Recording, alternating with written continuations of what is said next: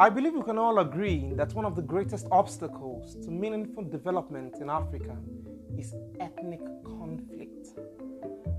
Since Nigerian Fourth Republic's founding in 1999, farmer-header violence has killed thousands of people and displaced tens of thousands more. Today, my guest will give us an insight to better understand ethnic conflict. Hello and welcome to SMA Talks, the podcast. My name is Ayodiji Saraki.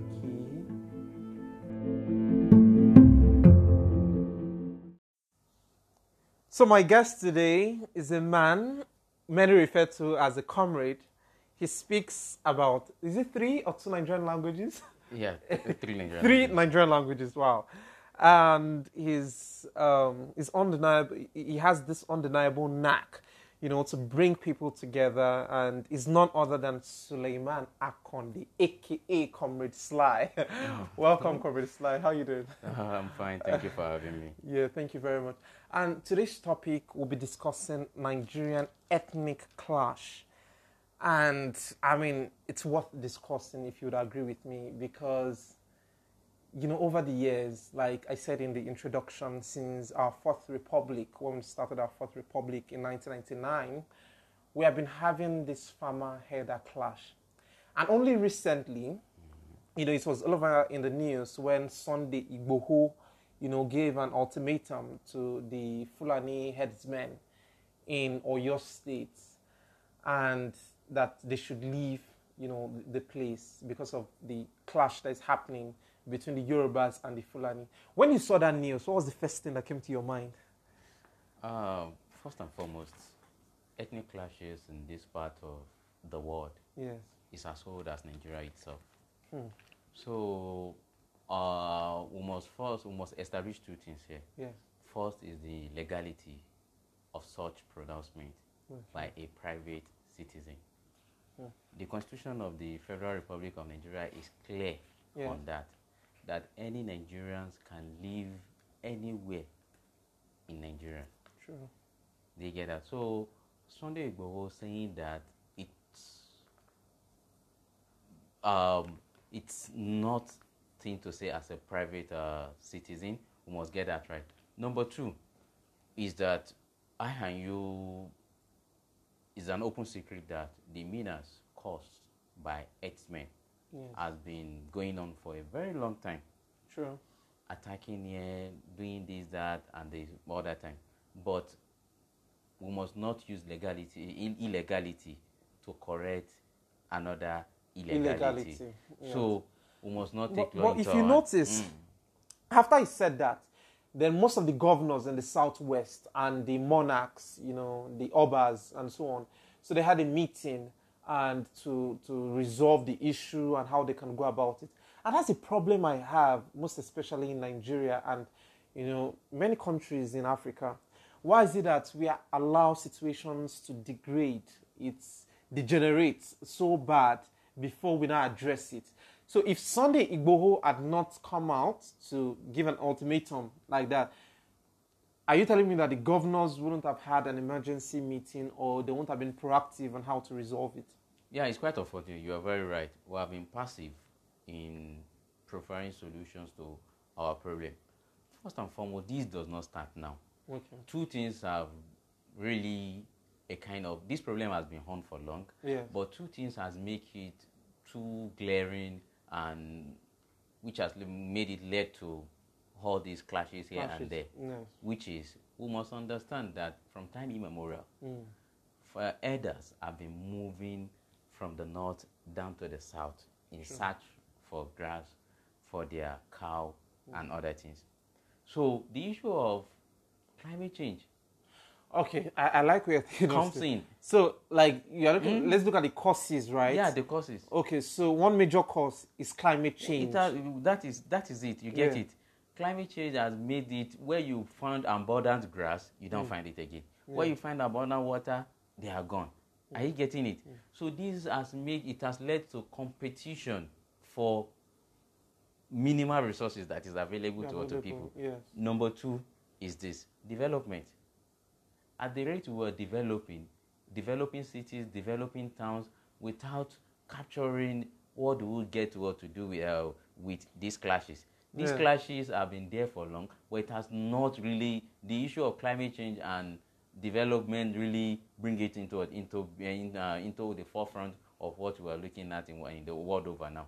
So that has really been the problem. Yeah, I agree, but I'd like us to go back a little bit. Yeah. So, still on the issue of what's happened in Oyo and what is also happening in Benue and many other parts of the country right now, you and I know that our president is a Fulani man, President Muhammadu Buhari.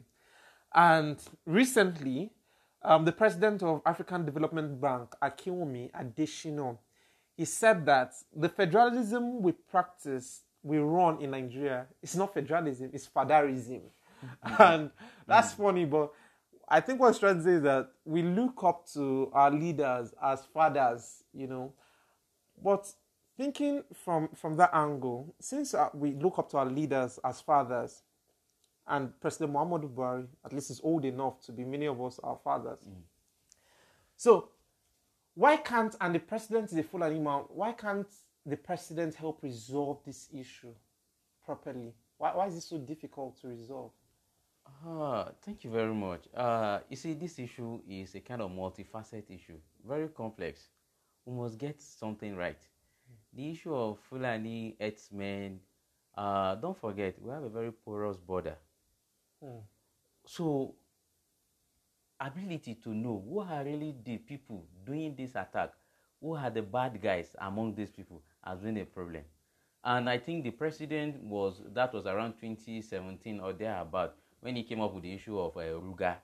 Ruga is a Fulani word for settlement, whereby people meet, you can take care of your cow, it's more or less like a grazing reserve, whereby you don't have to move your cow down from north, down to south, and that is hundreds of miles away.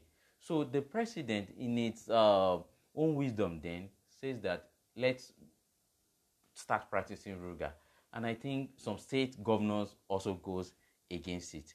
So that is not to say the president has a lot to do as the father of the nation. All bucks end on his table. So yes. I think it will go a long way if we can revisit all these things and at least make this issue of farmer elders clashes a thing that will nib in the bud.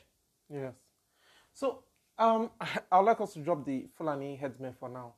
Let's talk about, because the issue we're discussing today, like the topic, Nigerian ethnic clash. So in 1967 to 1970, we had this Nigerian civil war, the whole issue of Biafra. And till now, we know that the issues that the Biafrans are clamoring for is still present with us today. A lot of people are still clamoring for an independent nation for the southeastern people. The Biafrans, they want to have their own independence. They want to have their own country. And in Nigeria, whereby we have over 300 ethnicities, we have all sort of people that identify with various ethnicities, and we have over 300 of them, and there's so much competition, so much rivalry. I want to ask, what do you think? What do you have to say to the Biafrans? How do you feel? Do you take pity on them or what's your stand with the issue of Biafra? Actually, the civil war of 1967 down to 1970 or late 69 is very, very unfortunate. It is a war that is needless. That is why after the end of the civil war, the then head of state, General Yakubu Gowon, said it is a no victor, no vanquish war of a thing. The Biafra agitator, to me, I felt a lot still need to be done. Let's go back. The Constitution of the Federal Republic of Nigeria recognizes self-determination. Are you getting it? Yeah. That is, a people says, oh, we don't want to belong here again.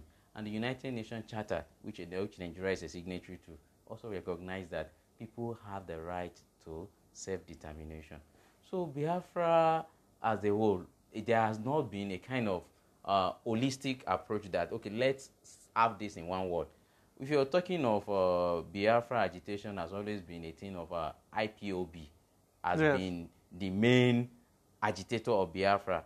Eze Ndigbo has not really said anything about it. The Southeast, the 5 Southeast states are senator in the National Assembly. They have member of the House of Rep. All they just need to do is lobby other member of NAS and at least let us call for constitutional conference or a national confab whereby we'll come and discuss the entity Nigeria. Does the people of South-East, they still want to remain part of Nigeria or they want to go their way? And I think most of these things are best settled on the table. When we talk, we'll have an air truth. Absolutely. I think I agree. So I'm sure our listeners, I would like to make some things clear. So there's something we call communal conflict in Nigeria. And we have 2 types of it. You know, we have the ethno-religious conflict, which primarily is about division amongst, you know, people are divided based on the culture, ethnicity, religion, in communities. And an example is what we have in maybe Kaduna, for example. You know, we have the Christian-Muslim rivalry, and we have the conflict that's happening in Kaduna, the northern Kaduna, southern Kaduna. You know, we have killings there, etc. And we also have the heads and farmer conflict, which involves dispute over, you know, land and cattle. That's the Fulani Hausa headers and, you know, people that farm in the south down to southwestern part of Nigeria. So, also, what is happening in Kaduna, for example? Did you live in Kaduna at any point?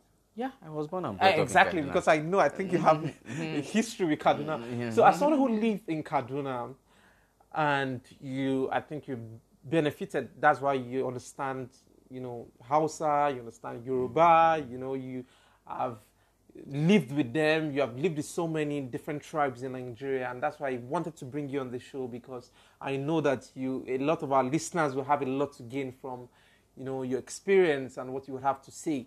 So what do you think is the issue with what is happening with Christian and Muslims in Kaduna? The conflict happening there. How do you think it can, because I'm sure there should be an underlying aspect of the ethnicity there too.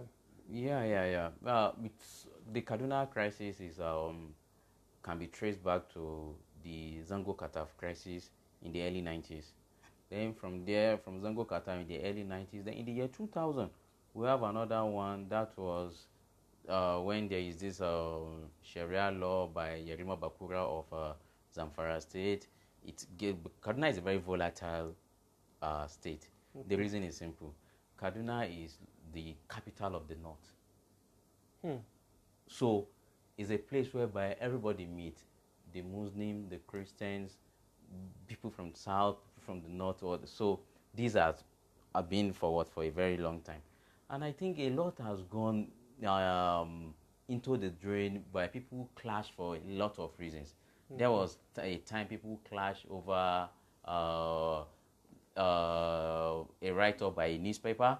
People clash over land. If you go to the southern Kaduna now, what has been is that they are clashing over land, whereby people will say, okay, this land belongs to us. You have some Fulani people or the Hausa people that their forefathers have stayed on this land for about 200 years. Yeah. Then you have the local, the indigenous people of that land saying that this land belongs to us. So all this claim has led to a lot of clashes here and there between the locals and the settlers. Yeah. So, and personally, if you just ask me, we have a kind of, we must find a common ground as a people on how to tolerate ourselves and let government come into play in solving all these problems. Just as you said earlier, we allow this thing to fester for long before government come into the whole thing and said, oh, this is this belongs to this, and this belongs to that. Yeah. So I would like to discuss some of the stereotypes, you know, associated with ethnicity in Nigeria and tribes, ethnics and tribes. Because, so for example, I remember after the Civil War, and even till now, a lot of people have this perception. They see Yoruba people as people who sit on the fence. You know, they are neither saying no or yes, they're just on the fence. That's why a lot of people's perception, you know, towards Yoruba people. People see the Igbos as, you know, they are very strong-willed. They like money. They are so money-oriented, you know, people, and they like to outsmart other people. You know, that's the stereotype. Again, people see with the Igbos. And people see the Hausa man as someone who is arrogant or ignorant and is power drunk. You know, so these are just stereotypes. The major tribes, for example, we have with Nigeria. And now the Fulani, people have associated killings with the Fulani also being ignorant, harmful, dangerous people, and all of that. And it saddens me to see that we are putting different tribes, caging them in ignorance and in a box, whereby we're giving them negative stereotypes. So a layman comes from another country and definitely, without you telling him anything, he just sees, you know, he just watch from a distance and he can see the different bias you all are using to relate to one another because of the inherent bias. And we train our children with this bias, which scares me more because sometimes I have this, permit me to say, wishful thinking that, oh, Nigeria we might stop this bias. And when you think of it, and when reality dawns on you and you see the way people are training their kids, you know, telling their kids in the house that, oh, that your neighbor, he's Fulani, don't go near him because they're dangerous, they kill people. Or that Igbo person, don't go there, they use you to do money ritual, they like money too much, you know, and all of that. So what do you have to say about these negative stereotypes we have lived with over the years and it's still potent with us? You see, stereotype is something, if we continue doing this, no one benefits from the stereotype. And I think one of the problems we have been having is ethnic profiling of a crime. Yeah. Criminal is a criminal, nothing more, nothing less. Exactly. We shouldn't profile. We shouldn't profile. Ethnic profiling will not help any of us. You understand? No, so I'd like us to really analyze that. I mean, profiling is important, but we shouldn't profile. Yes, we should profile for documentation, but we shouldn't profile for stereotype to stereotype people. Yeah. You know, because just like having database, I would say that a black man did this, or a Yoruba man in the West did this. But we shouldn't bring that to the news and now profile and say, oh, it's Yoruba people. Or that one person now generalizes. You generalize the whole of the Yoruba race just because of one man's action. So continue what you say. The issue of ethnic profiling, you understand, has really gone a long way in kind of breaking a lot of things that join us together as a people and as a nation. You see, I've heard people saying Fulani herdsmen have done this. Even there are some crimes that are not committed by them. But you don't just even need to hear anything. Oh, this is done. They say these people have done this. Each tribe in this country is known for a particular crime. Maybe it's because that crime is dominant in that area. But in the business of nation building, we must come together as a people and as a nation and look at that lot of things that join us together rather than the little things that divide us. So issue of profiling or stereotype should really be done by us. A criminal is a criminal, nothing more, nothing less. I'd like to take it up from there. Still on criminality. So we have instances where a lot of the kidnappings and banditry happening in our society now. I mean, just recently, today, this morning, we saw in the news that over 200 students, female students, were kidnapped in Zamfara. Zamfara is in the north of Nigeria. And these are young girls. And a lot of people associate this kidnapping and banditry to the Fulani tribe. So what do you think about that? It's quite unfortunate. The problem is, you see, people have been discussing a lot of things, this thing a lot of time. But the problem we're having is that we are not really looking at the root cause of all these things.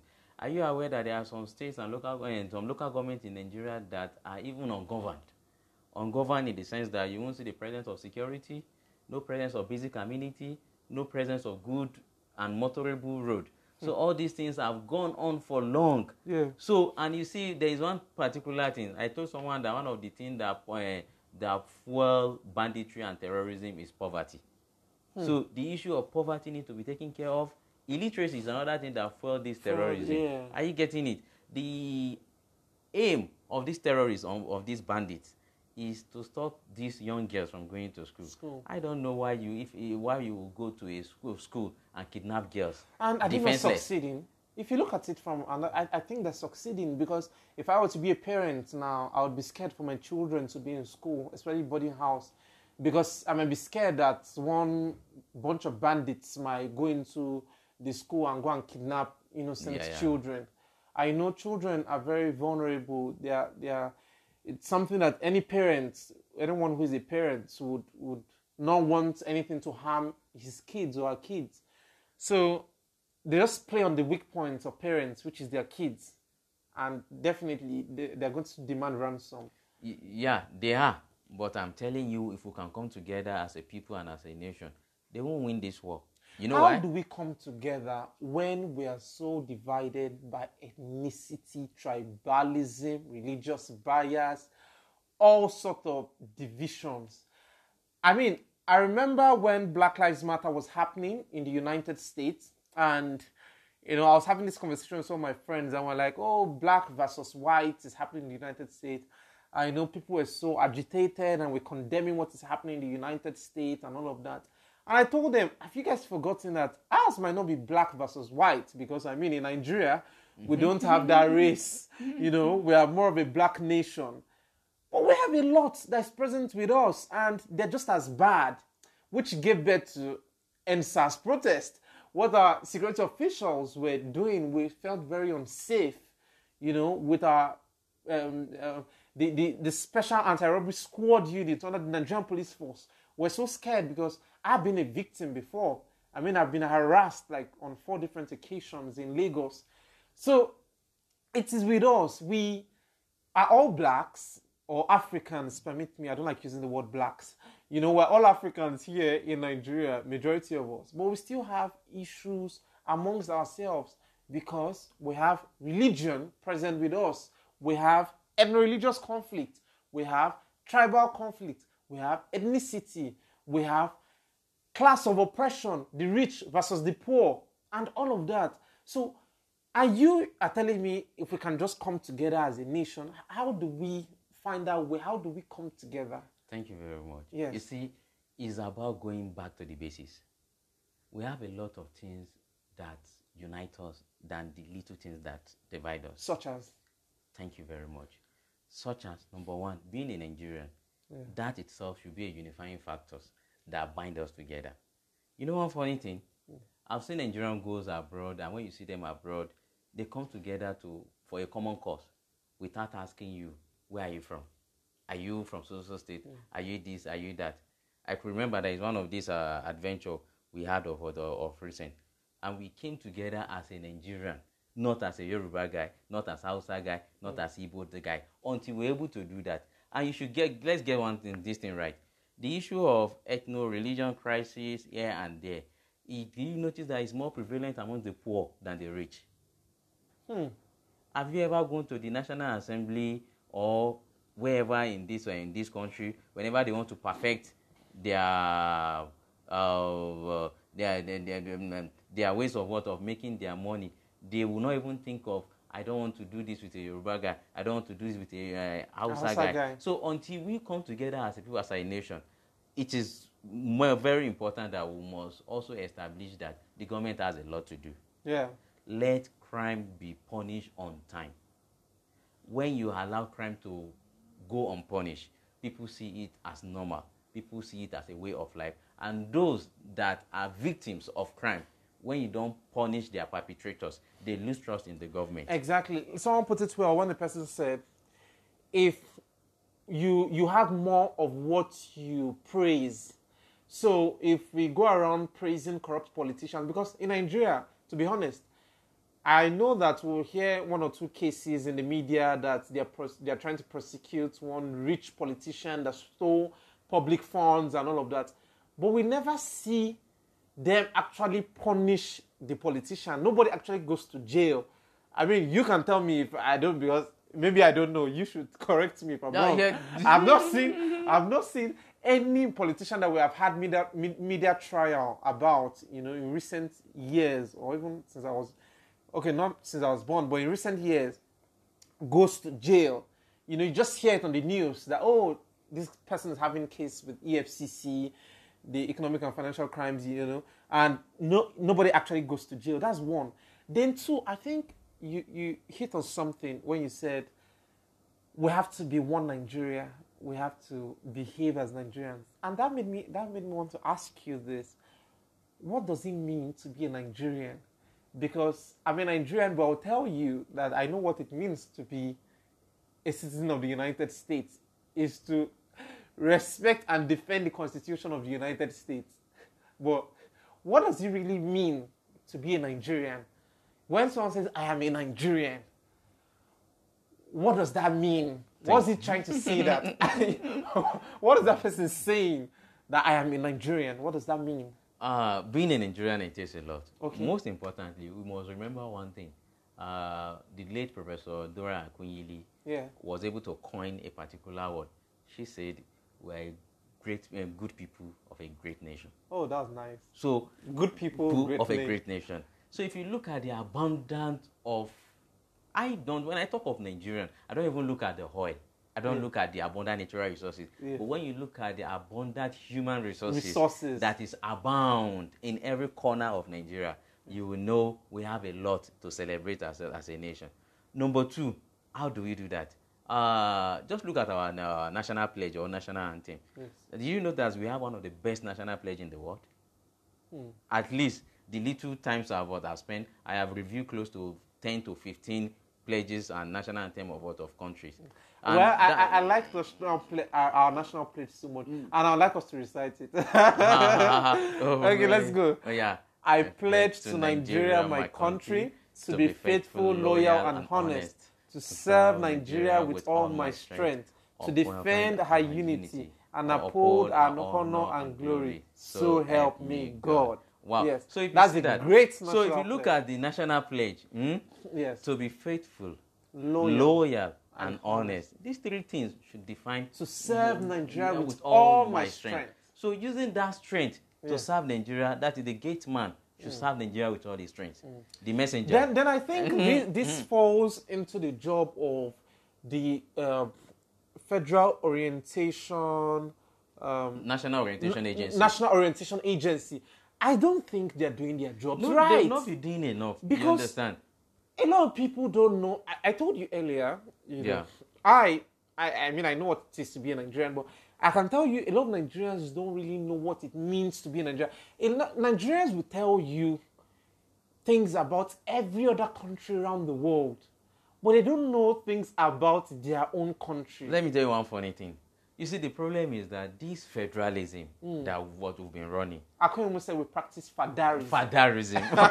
wow. So, you would have said it. So this federalism we've been running, is like we're taking government away from the people. Are you getting it? Yeah. You see, the local government system, what we run these days, there are people that don't even know their local government chairman. Exactly. Aside from their state chairman. It's disturbing. And did you even know one funny thing? The way this country is structured, are you aware that primary education, primary health care is a statutory function of local government and state government? How far have they fared in that? Are you getting that? Yeah. So until we know who should we hold responsible for a failure or a success in a country. And again, we were talking about the kind of our justice system the other time. Yeah. If you look at our criminal justice system, it takes time to dispense justice. And you remember the normal words they use in legal parlance. Yeah. Justice delay is justice denied. So all these things, we need to work on it. We need a kind of review. We should have special courts that will try criminal cases, a special court that will try corruption cases, a special court that will try electoral offenses cases. So Exit, all yeah. these, if you have quick dispensation of justice, this thing will not stay for long. Because what we're doing now is that we should understand that the children are looking. When you look at TV, when you do this, when you do that, they will just think this is normal. Whereas we are not that, because we are a good people of a great nation. I like when you say that. So, I would like to ask, do you see a future for Nigerian ethnic groups living in true harmony, like a true harmony? Do you see a future? Serious. I am very, very optimistic, and I believe in Project Nigeria. We can make it happen. How do we do that? Okay. Is giving to A what is due to A, giving to B what is due to B. Why most of people lost interest and they became very, very, very relaxed about the Project Nigeria is they feel cheated. Is it in school? Is it in workplace? Is it this? So if we can change that fundamental thing that is wrong, let us do things as at when due. And I'm telling you, and it has a lot. As a citizen, we have a role. The leaders have a role. Are you getting it? Yeah. So when I've been telling people, it's not about the society. The society is on its own. But right from our home, we are running a government right from our home. Let's start preaching that value that, oh, this is what we stand for. This is what we do. This is... Because at the end of the day, what a lot of Nigerians don't understand is, or what a lot of people don't understand is, the family is the smallest unit of any society. Yeah. Charity begins at home. Yeah. Is what you train your children. Like I said earlier, we have situations whereby people tell their children. I mean, I used to have great optimism, for this ethnic conflict and clash, that maybe it will resolve in a few years, only for me to discover that what parenting feels in the minds of their children, what they tell them, that, oh, don't mingle with this person in your school. What's your best friend's name? Maybe, for example, the child she's Igbo, for example. Maybe her name is Amarachi. And Amarachi's mom asked Amarachi in the house, what's your best friend's name? I said her best friend's name is Aisha. I'm like, you're following Hausa girl in school? Mm-hmm. No, don't work with her. Don't you know that Hausa people are this? Don't you know that Yoruba people are this? Don't you know that Gala people are this? And all sorts of things. So we have to train our children differently. We have to raise our boys differently, our girls differently. We have to teach them how to love. Because if we can teach hate, then we must learn to teach love. Wow, I love that. Because, I mean, it's not my words. It's Nelson Mandela. Nelson Mandela said, that love can be taught. That because for hate to be taught, then love can be taught. Because if you can teach hatred, then you can definitely teach love. Because nobody was born to hate naturally. Yeah, hate must have been learned. And so for you to learn to hate, then you can learn to love. So I just wish, hope, and pray that we can actually live, in true harmony in this country.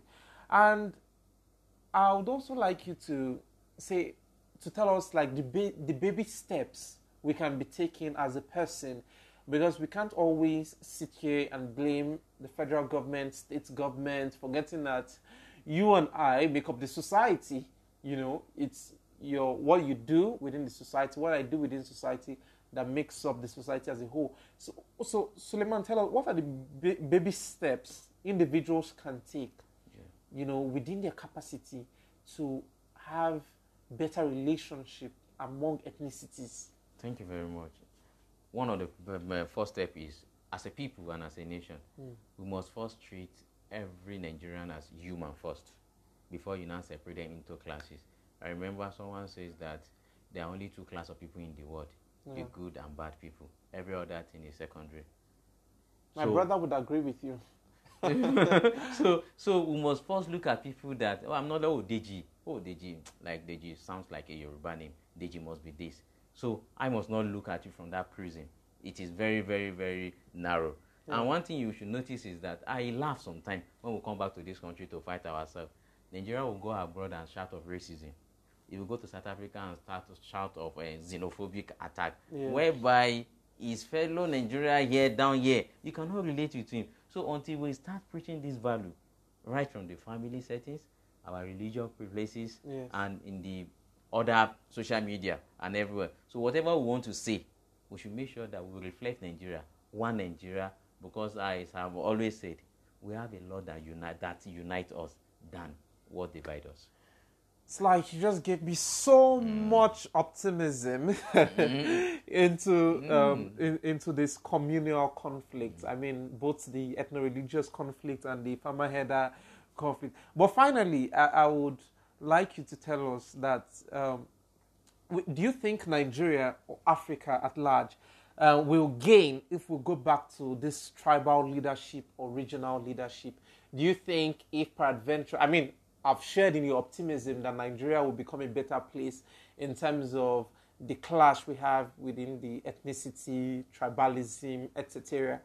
But peradventure, God forbid, if it doesn't move forward and we get to the brinks of it where Biafra says, oh, we're going on our own, and maybe the Fulani says, oh, we're going on our own, and the Yorubas and the Tiv and the Efik and all sorts of tribes go on their own. Do you think the country, Nigeria, will gain or Africa will gain if we go back to this tribal and leadership that we used to do before we became a democracy that we are today and we became a federation? Do you think we'll gain from it, or do you think it would be a bloody mistake? Actually, personally, I believe all of us need one of us. Yes. You understand? One thing we should understand is that as a nation, the proponent, the founding fathers of this nation, yes, they have a very lofty dream for this country. So should we go back to the regional settings that, these people go their way? We'll still miss ourselves because, you see, as a nation, yes, we are not giant of Africa for nothing. You remember how big we are in the West African region, in the African region. So the beauty of Nigeria, have you seen our national team? Very nice. Yoruba, Hausa, this and that. So we are better off to remain as a one big nation. So I will always implore our leaders and the followers that this marriage will produce a very good fruit if we come together. Thank you very much. On that note, I say thank you so much, Comrade Sly. I mean, it's indeed a pleasure to discuss with you. You were the perfect person that came to mind because I know that, you have related with so much people from various tribes. I know you lived in Mina at some point. You lived in Abuja, lived in Kaduna. You speak multiple languages and you know better, on this topic. And that's why I really honestly share in the optimism that Nigeria, and not just Nigeria, we have other African countries too that are facing this ethno-religious conflict, such as it's happening in Somalia, it's happening in Sudan, it's happening in Rwanda.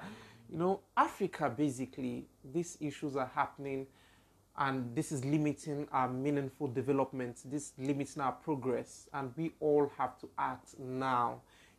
As they always say about climate change, that we don't have time anymore and we quickly have to act now.